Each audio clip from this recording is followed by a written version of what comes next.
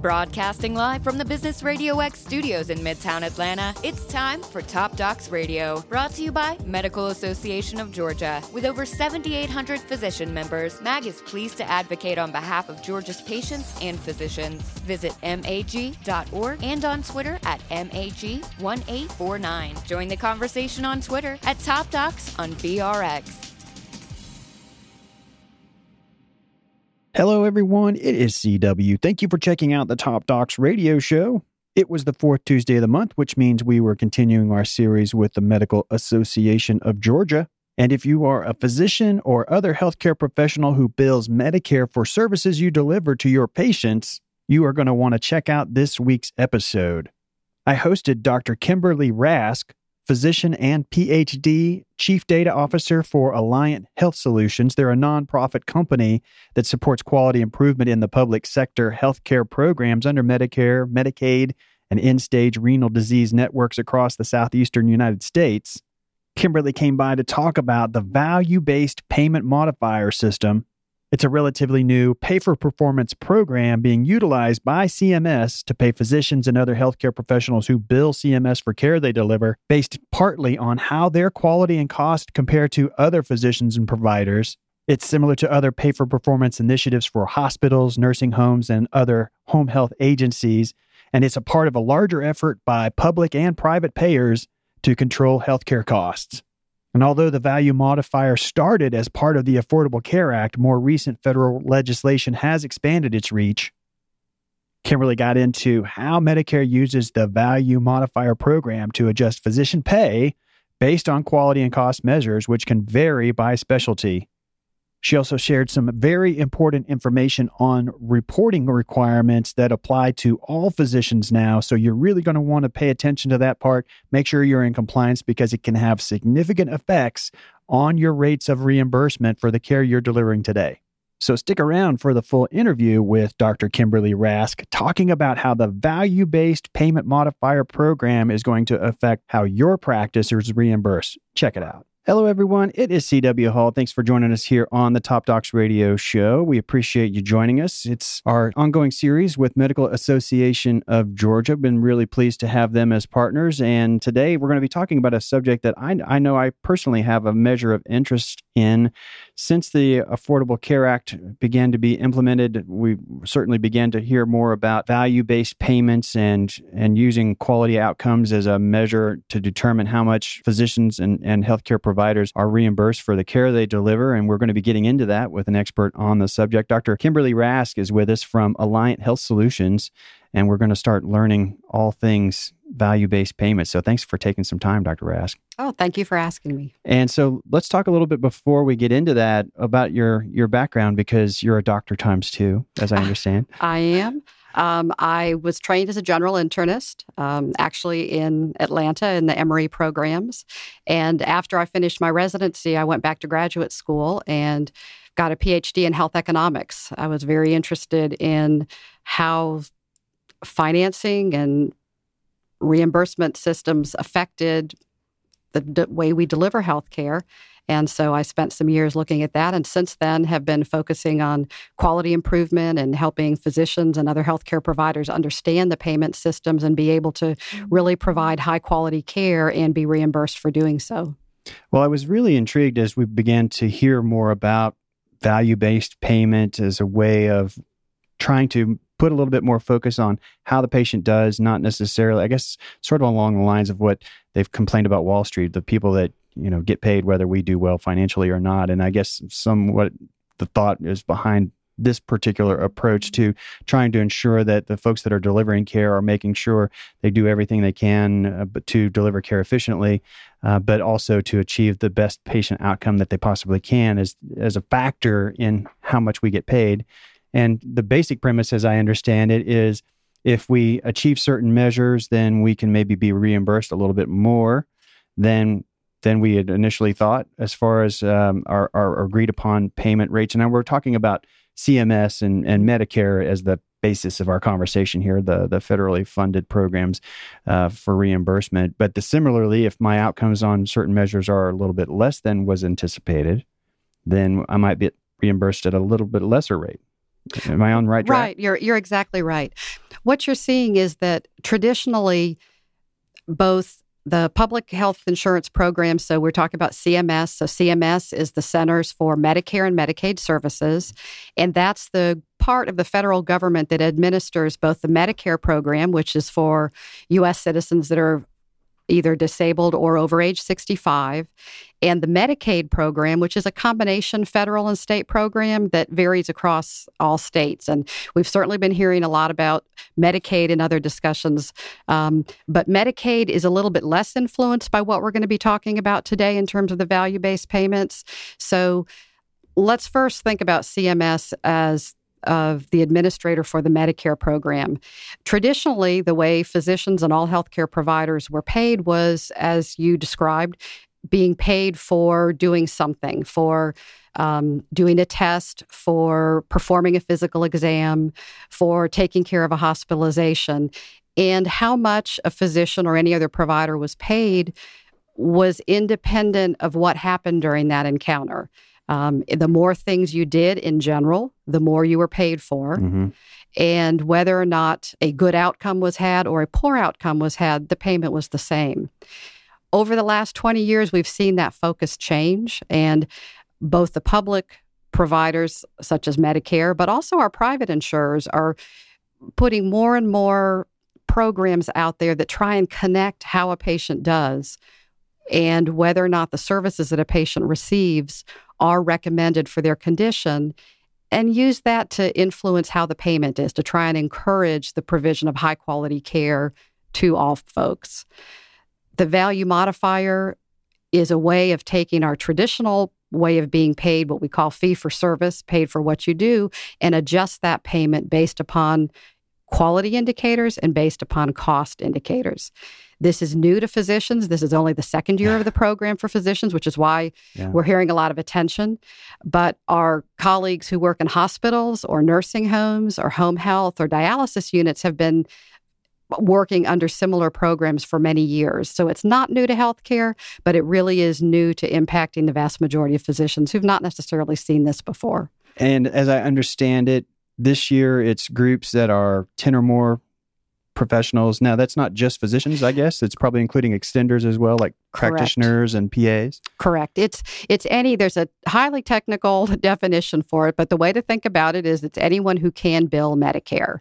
So if you have someone in your practice who is not a physician but is eligible for billing Medicare, then they are what is considered eligible for this program. But for the most part, it's physicians and physician extenders, advanced practice nurses, PAs. And then next year, it's everybody. Next year, it's everybody. Even if you are in a solo practice, this will apply to you. Now, next year, the way the federal government has worked this, it's a phased-in program. So it started out first with the largest groups, and then every year, a new group is sort of incorporated into the program. So by next year, it applies to everybody. But in that first year, physicians and eligible professionals who are in the smallest groups are not at risk of facing a penalty, but they do have the ability to get a bonus.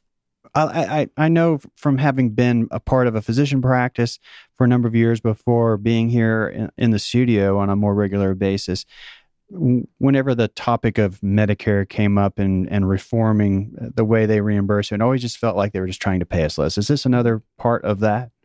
Actually, this is one of the programs that is absolutely not true. What is happening is that Medicare is calculating these cost and quality outcomes for individual physicians and using that calculation to decide to divide that money among all physicians. So there are physicians that will get more money under this program, and there are physicians that will get less money. But it is revenue neutral. There is nobody that's taking extra money away. And to understand the magnitude of that, this second year of the program, over $79 million were at risk under the value modifier, and that $79 million were taken away from the practices that had the low quality, high cost profiles and given to the practices which had the high quality, low cost profiles. So for a net zero type approach, back when I was in an operations role in a healthcare related services office, the way we did our annual evaluations and raises, we had a set pool of money for increases for the next year. And so therefore, and it amounted to, I think if I remember correctly, like 3% of total revenue. And so that means then if I give Dr. Rask 4%, that means there's 2% for another person. Is that kind of what we're talking about here? That it's weighted in that regard, that it's not necessarily possible for us all to improve our practices against these value measures and all of us get reimbursed a little bit more. Is that what I'm hearing basically? That is very fair. So every year, physician practice is compared to how all other physicians did around the country. We're going to get graded on a curve. We are graded across all other physicians. And the specifics of how they're grading it changes a little bit, but I think a couple things that are really important for people to understand is the way that the value modifier program is working right now.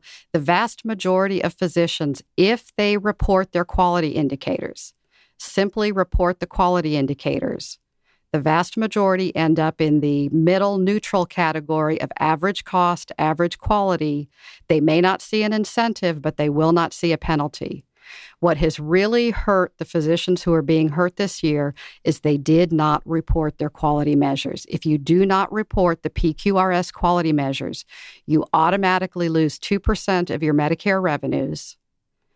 Because you did not report PQRS, you automatically lose your value modifier, which will be either 2% or 4%.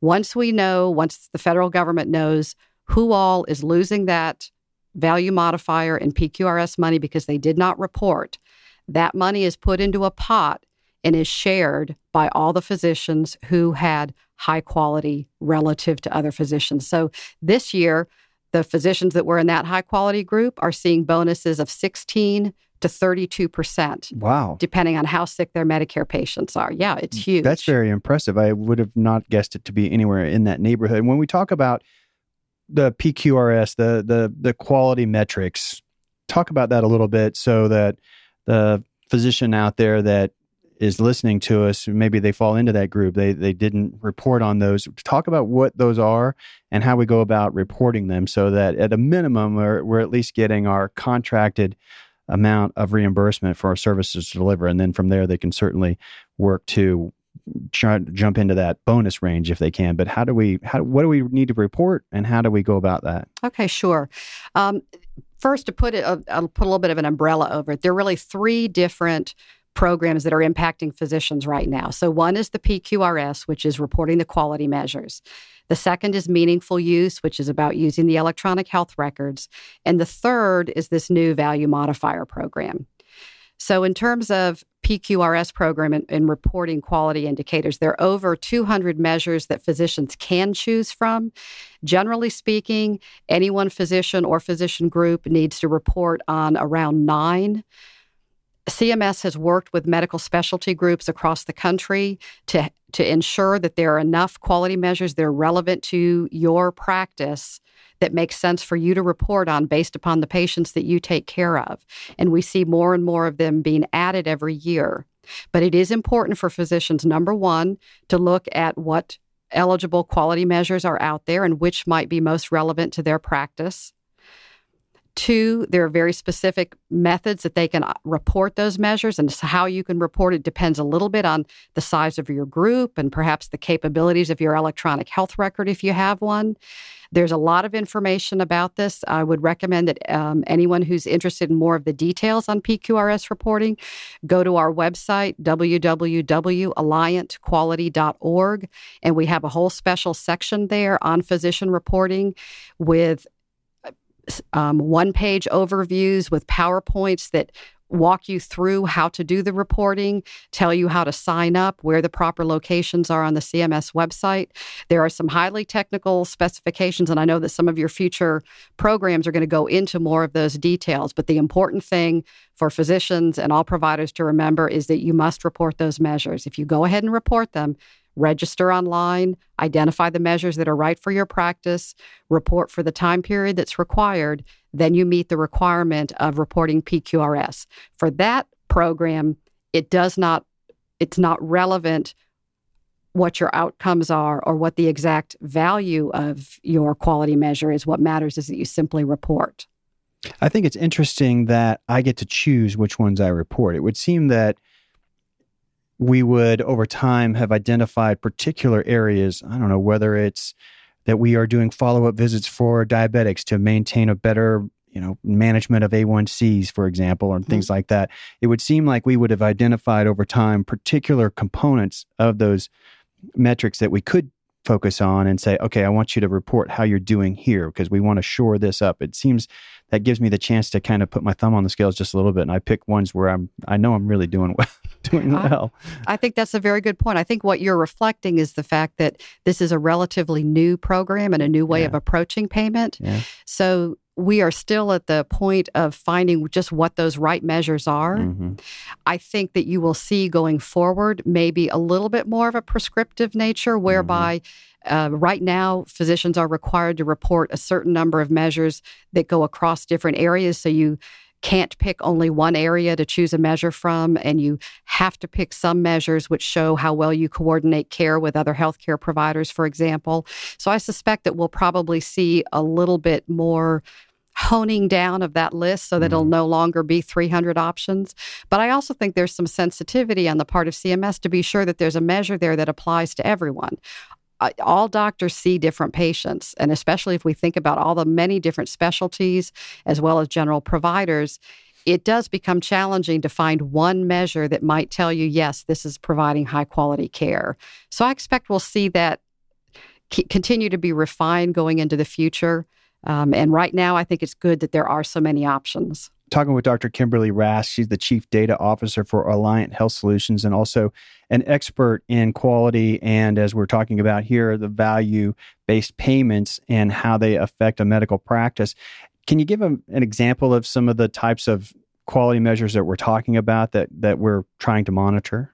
Right. So some examples of a PQRS quality measure might be how well patients with high blood pressure have their blood pressure controlled. How many of the patients with known high blood pressure have a normal have a normal blood pressure, are either being treated appropriately with medications as they need it, or are being managed effectively with diet and lifestyle. Some other measures talk about how well are we as physicians communicating with other people or other physicians or other healthcare providers caring for our patients. Are we sharing information with other providers that are taking care of our patients? Some of the measures are patient satisfaction measures. How do our patients say about the care that we're delivering? Do they say that we have communicated well? Do they say that they can reach us when they need help? Those are the kinds of measures that you see out there.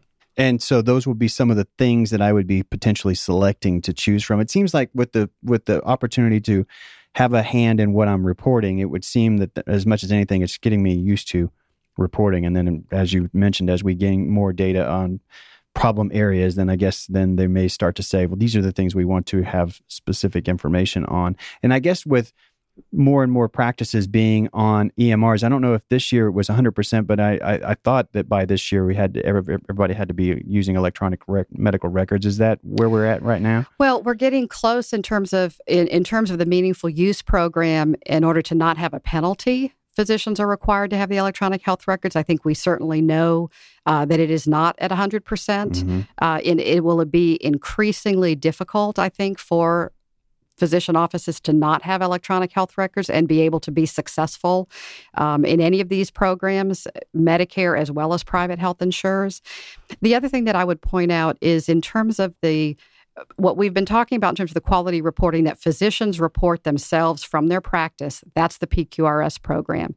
If we look at the quality components that are in the value modifier or the value-based payment for physicians, that also includes some quality measures that are calculated by CMS based upon looking at the Medicare data, the billings for Medicare patients seen by each individual physician. So in that case, if one of your concerns is, does somebody have a thumb on the scale, that's going to be actually what services were delivered. And there are things that we can look for through the billing data, for example, to your example of appropriate follow-up, to show whether or not someone who had a particular condition did get what is the recommended follow-up. They also use the Medicare claims data to look at hospitalization rates for conditions that we know can be prevented, and use that as a quality indicator. They look at readmission. So if you've been into the hospital and you're discharged and you're readmitted back in within 30 days, that might be a sign that you didn't get what you needed when you were in the community. Maybe you needed more assistance. Maybe you didn't understand your medications. And as a result, you suffered a complication and ended up back in the hospital. So CMS is using the Medicare data to calculate those kinds of quality measures, and that goes into the value modifier. So it also affects that PQRS, the bonus, whether or not I get that or not. I guess if I'm really going to be one of those doctors you were talking about that's going to get more than a 10%, you talked about as much as 30% of a bonus, then I guess that assumes then that they're clearly doing well on some of these measures that you're talking about, where they're looking at my billing and being able to evaluate how often my patients are getting readmitted, or as you talked about, getting admitted for things where essentially if we're managing them well, my blood pressure is not going to send me to the hospital ideally. Right. That is exactly right. So that is a big component of the quality part of the value modifier, and that will determine whether or not you get that bonus, as we said this year, as high as the 16 to 32%.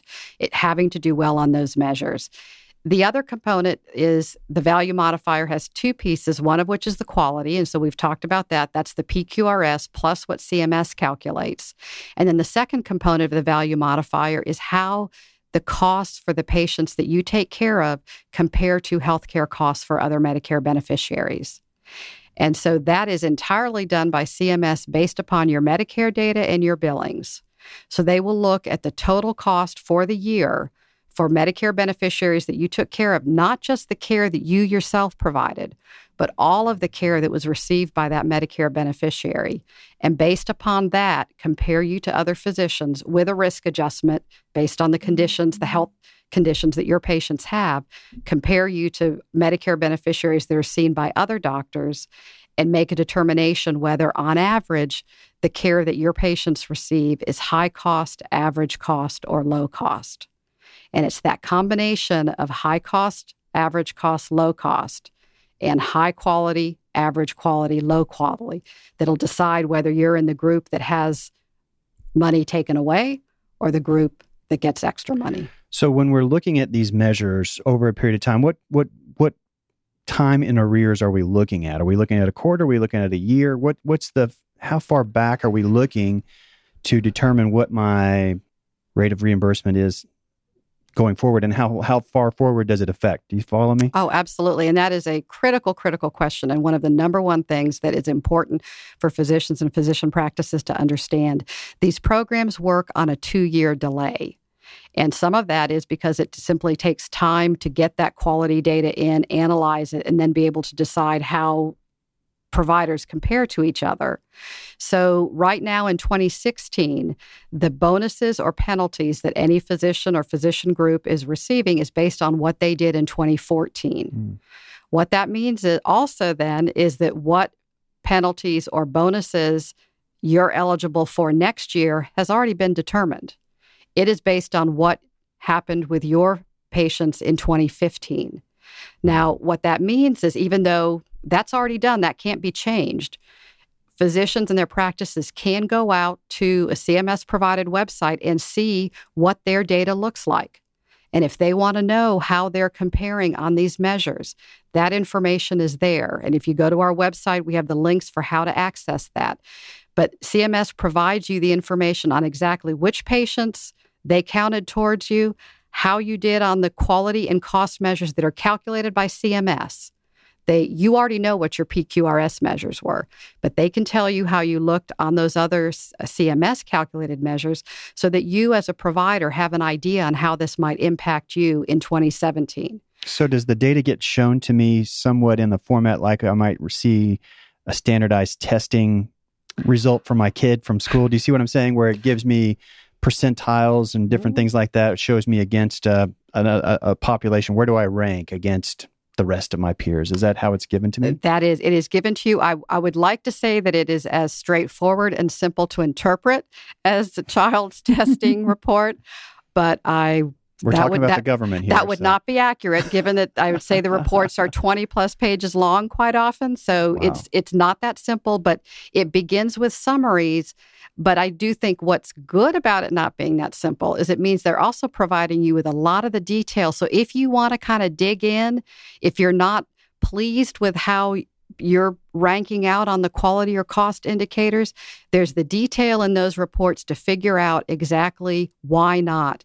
And even to the point when we've talked about if you remember when I mentioned the cost figures, those are not just the costs of what you as an individual provider provided to that patient. It's all the costs of all the care that they received. And the idea is that if you see that patients that are going to a particular other provider are perhaps getting low quality, high cost care, maybe you as a physician want to recommend different partners for the care of that patient, different providers who will help you provide high quality, low cost care. So those reports give you that kind of detail to see how your partners are contributing. So if I'm managing patient Smith, then I can look at my report and I can actually see Dr. Jones's contribution on that patient's life cycle, if you will, during that reporting period, and how they also stack up similarly, particularly around how much their care costs on some sort of cost per such and such, however they report it. But is that what you're saying? I can actually see the other multi-specialty members of my patient's team, if you will? Not specifically at the name level. It is important. I mean, CMS keeps this information confidential so that de-identified so that only you as the individual physician provider or practice group can see your own data. But what they do is they give you the categories for where the other costs are coming from for your patient's care so that you can see what kind of entities and what kinds of groups are contributing to those costs. And probably if you know your own practice and referral patterns, then you can infer. But I do want to be clear, you cannot look at your report and see what Dr. Rask is doing. Dr. Jones, you so-and-so, you cost me 2%. Exactly. It's not that kind of thing. It's simply to give you the information based on your referral patterns. What does it look like? So what have you seen in terms of a good example or good practices for the physician's office that really wants to be proactive around these measures? I mean, this is a reality. It's not anything that, whether we like it or not, it's not anything that we can hide from. So have you seen examples of practices getting proactive and taking more of a, I don't know if you want to call it a preventive approach, but just trying to make sure that they are touching these bases in a way that they're guarding costs of their delivery of care and also addressing important measures that will help them be on that positive side rather than the negative side? Sure. Yes, I do. I think we've seen a couple of things that I would recommend. First of all, report the quality measures. That's the straightforward message. It does take some time at the beginning to think about what are the right measures for your practice that you want to report. And then you need to figure out how within your team in your office, who's the right person with a skill set to be able to do that reporting accurately and also in a way that can be cost effective for you as a practice. Look at whether or not if you have an electronic health record, does your electronic health record have the capacity to do some of that reporting in a way that makes it simple? There are many registries that help facilitate the reporting of those quality measures and can offer some recommendations, particularly for certain specialty groups or certain diseases. If you're looking for measures around diabetes, there may be a registry that can help make that process easier for you. Second, think about this as not being a quality reporting program in isolation, but also part of what is the continuous focus in your practice on ensuring that you are providing high quality care every day, which is something that your practice is focused on every day. This quality reporting can be one of the pieces that helps you document that, yes, we are getting the outcomes we want. What I often find is I think that I do a lot of things that I don't actually do as often as I think I do them. I could take an example. If my Fitbit wasn't there to tell me how many steps I really took, I promise you that I have a very different vision of what happens. This thing ain't working right. I know what I want to do, and we all know what we intend to do, but measuring really makes a difference and really proves that, yes, are we really doing this as close to 100% of the time as we believe, or in fact, are there places that we're missing? And then by measuring that, can we make the processes within our offices work a little bit better to do it more often? I think it's important to also next understand that these programs are staying in this same general framework and focus, but they will change a little every year. So it's going to be important that somebody in the practice is keeping an eye on that. CMS has regular newsletters, regular e-alerts, regular webinars, and I know everybody has plenty on their plates, but it really is worthwhile in a practice to have somebody who's keeping an eye about the things that may influence your practice and how you can be successful at these quality and cost measures. And given the 2-year time period, it is really critical to be looking ahead, because right now in 2016, what we're doing this year is going to determine what we're paid in 2018. And we may not know where we're going on vacation in 2018, but we do know that we're not going to get paid well in 2018 if we don't do it right this year. Do they usually, the practices, are they typically utilizing practice manager? Who's usually being given the responsibility of handling this reporting? Because as you said, one, whether we do it or not is very important, but it sounds like the better we do it, it's also going to come into play. So who do they typically task for that? That's an important question. I know that you're going to have a speaker later in the few who has a lot more hands-on in a practice setting that may have some more specific recommendations. What I would say from what I've seen is we see, depending on the size of the practice and the mix of the staff, we'll see a range of some places where the physician does almost all the reporting. Often, perhaps a lead nurse manages the reporting, or practice manager, I think, are some of the more typical models that I've seen. What's the schedule around which we are doing this reporting? How frequently am I pushing this data to CMS? You're asking me all the difficult questions. I wish I could just tell you there's one way. Yes. And this is why, again, I would refer any listeners to the materials that are available. It actually depends, and it changes a little bit every year for what time period you need to report for, as well as the number of patients that you need to report on.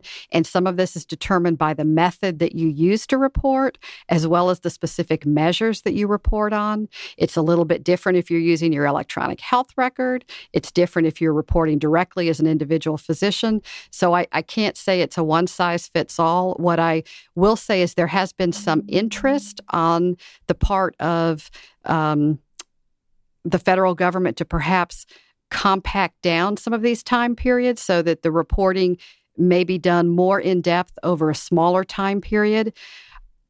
There are advantages to that, and I understand initially why that can also be very attractive to physicians or practices. For physicians or practices that are small, there's some disadvantages to that, in that you may have small numbers to report, and when you're reporting small numbers, how you perform on an outcome measure may really jump around a lot. So I think there's we just have to remember there's some disadvantages to those shorter time periods. There are times when it might be better to report over a longer time period, even if it is more effort. Kind of like taking a quiz of 10 questions versus a test with 100 is what you're saying. If I miss one versus the other, then it has a greater impact just because the numbers we're applying it to. Very interesting. As far as where they go from here, I mean, do you have advice for the physicians out there? I mean, do you feel like that it's effective enough to have that in-office person, or is there a point at which you think it might be advisable to maybe have some sort of an outside resource that helps you through this process, given the fact that it can have such a significant financial impact? I mean, many practices will have 30, 40, 50, even 60% or more Medicare as part of their patient population. So it's obviously a pretty significant financial impact as to how much I make for reimbursement. So do you have any thoughts on when it might make sense to have some sort of an outside expert that kind of helps you through this process? Well, I think that's a good question. think that the program has been set up so that it does not require someone to use an outside vendor. I think that it is worthwhile looking for each practice to look as we move forward. If they've made investments in electronic health records, there are going to be more and more opportunities to be doing single point reporting through electronic health records, and the capacity of any software that a practice looks at, I think it's really useful to see whether or not that's going to be able to be harnessed for this quality reporting. And I think that's where I see most of the ability of a practice to kind of get a handle on this and make this less complicated. The thing I would also keep in mind as we're thinking about, we're talking about one program, the CMS Value Modifier Program and PQRS, and I'm sure that anyone in a practice out there listening to this is also thinking about, well, okay, fine, that works for CMS, but how about for Blue Cross, and how about for Anthem, and how about for the accountable care organization I'm in, and the other, and so on. So this isn't a one solution in isolation, and my message would be philosophically and operationally in your practice, thinking about how you can report quality measures efficiently and regularly, as well as ensuring that those quality measures demonstrate the high quality that you provide is going to be important, is an important problem to solve, and it's going to impact all your payers. And I would not want to recommend that there's one solution out there that's going to be the best one. I think it will really depend on how this keeps moving and the individual characteristics of your practice. But the more you pay attention to it now, the better positioned you will be to figure out and identify the solution that's going to help you be successful. Well, clearly, if you're listening, you're one of the physicians that we serve with our information. You want to make sure, if nothing else, that you are reporting these quality measures that Kimberly was talking about earlier, at a minimum, just to get you to that net neutral space in terms of the reimbursement. So you're at least getting contracted amounts. But if you really want to step up, then there's ways that you can actually set about to improve some of those patient outcomes and then enhance the reimbursement that your practice will be qualified for. Clearly, big things around improving the outcomes for your patients, as well as managing the financial viability of your practice. So I really appreciate you taking some time, Kimberly, to come by and share this information. Oh, happy to. And if folks want more information about Alliant, that, as she said, Alliant Health is at allianthealth.org. She mentioned several resources that they provide for you to have access to, links that will take you to information that is vital in terms of making sure you're compliant with these various programs. If you are not yet a member of Medical Association of Georgia, strongly encourage you to learn more about what they're doing on behalf of the physicians and patients in the state of Georgia, advocating for the best environment possible for you and your patients. You can go to mag.org and get more information about Medical Association of Georgia and all the things that they have going on there, and even participate in having a voice in what our legislative landscape looks like around how we deliver healthcare in the state of Georgia. So I want to say thanks so much to the folks at Medical Association of Georgia, Tom Cornegay, Susan Moore, Lori Murphy, and of course, Donald Palmisano Jr. over there. They've been a great partner with us here, and I really enjoy sharing their information. And Dr. Rask, I really appreciate you making some time to come out and share this information with our folks today.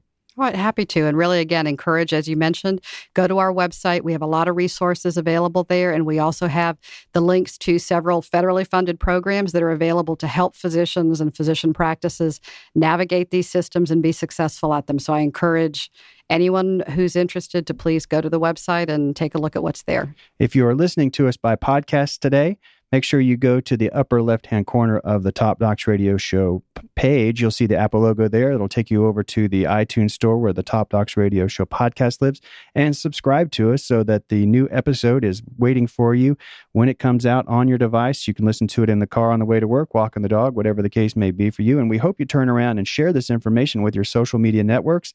That's how one of the big ways we really get this information out. And clearly, if you have some friends who are physicians and or healthcare providers working in physician practices, it's very, very important that they know this information. So we hope you share it, and we'll say thanks in advance for that. Thanks for making some time to join us in the studio. Well, thank you for having me. And everybody out there who made us a part of your day today, we really want to say thank you so much. We really appreciate your time. I'm looking forward to seeing you all same time, same place next week. We'll see you then.